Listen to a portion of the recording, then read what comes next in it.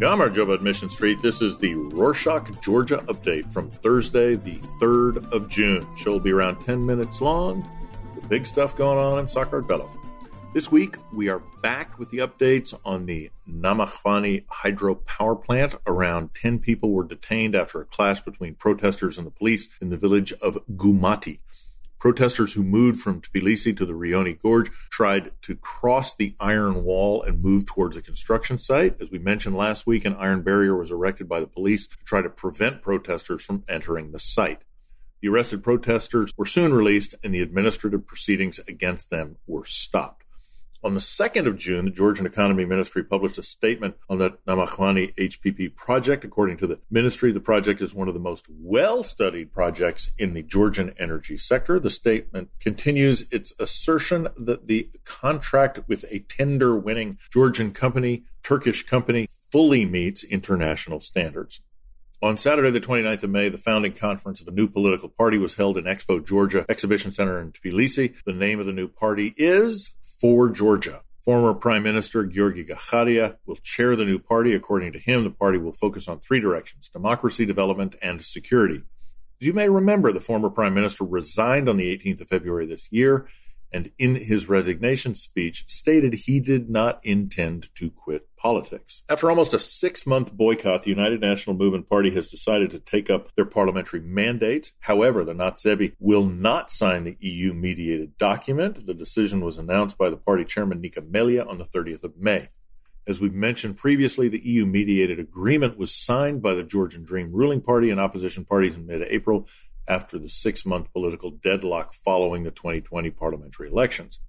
Bidzina Ivanishvili, Prime Minister of Georgia and founder of the Otzneba Party, is no longer among the world's richest people listed in the Bloomberg Billionaires Index. Bloomberg Billionaires Index lists the net worth and analysis on each billionaire's profile page. At the beginning of the year, when leaving politics, Bidzina stated that he would donate 90% of his assets, worth $1.5 billion, to the Khartu Charity Foundation, a charity fund established by him. Ivanishvili is still included in the Forbes lists of billionaires. U.S. Department of State will allocate Georgia $88 million for the year 2022 in the 2022 budget. The financial aid will go to Georgia's democratization, economic development, and Euro-Atlantic integration. Moldova's low-cost airline Fly1 will carry out flights between Chisinau and Batumi 2 times a week from the 4th of June to the 1st of October.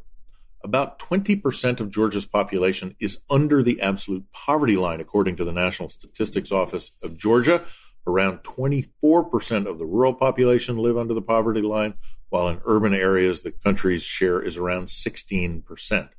If you're planning to travel anytime soon, this news is for you. Fully vaccinated citizens can now receive a digital COVID-19 vaccination certificate with a QR code. The way to obtain a certificate is to apply to the hospital or to the medical facility where you received the 2nd dose of the vaccine. This week, Georgia reported 5 cases of Indian COVID-19 variant. 3 of the patients were foreign and have already left the country, while the 2 Georgians have been sent in isolation. This coronavirus Indian variant has now been detected in 53 countries around the world. On Thursday, the 1st of June, Georgian Health Minister Ekaterina Tikaradze tested positive with COVID-19. According to the ministry, she's in self-isolation and continues to work remotely.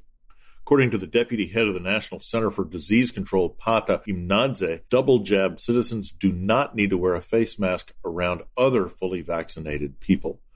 The Georgian government has decided to shorten the curfew. Restrictions on movement will be enforced from 11 p.m. until 4 a.m. This decision was made to aid farmers with the opportunity to have longer working hours.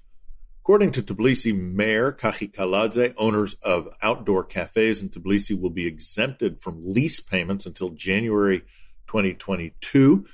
This aims to support small and medium-sized business owners amidst the pandemic. This past week, on the 1st of June, the International Children's Day was celebrated with various activities throughout the country. Entertainment activities included concerts, puppet theater performances, and animation shows.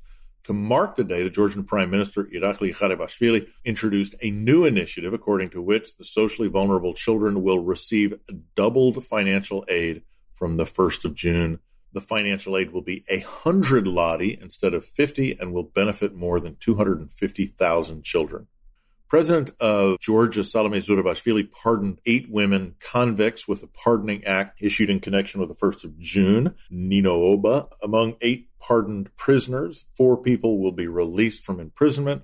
4 will have their terms reduced. Makvala Margoshvili, also known by her childhood name of Badi, passed away on the 31st of May. She was an elder in Pankizi who constantly fought to disprove Pankizi's reputation as a lawless corridor to the North Caucasus for arms smugglers and jihadists. In 1999, she founded the nonprofit Marshua Kavkaz to promote Chechen and Kis culture both in Georgia and abroad and to foster tourism in Pankizi.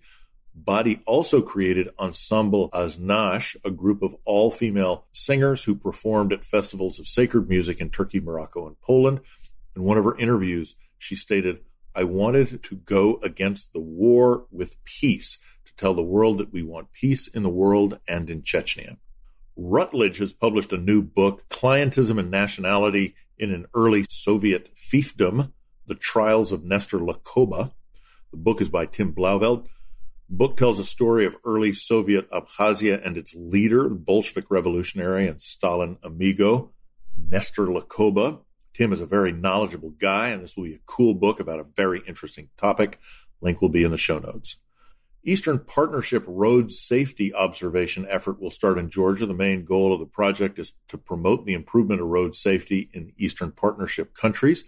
In February this year, European Union announced the expression of interest in selecting the host country for this effort. Ukraine and Moldova tried, but the headquarters will be in Georgia.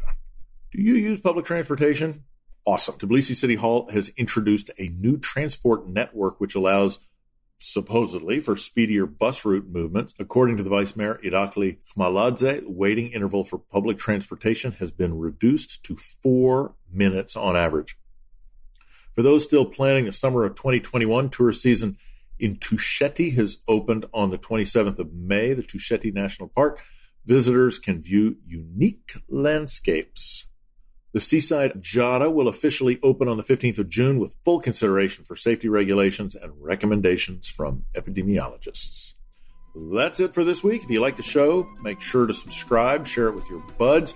Let us know your thoughts and ideas. Leave a review. You can also send us an email with your recommendations or questions at podcast@rorschach.com. Nachwamdis.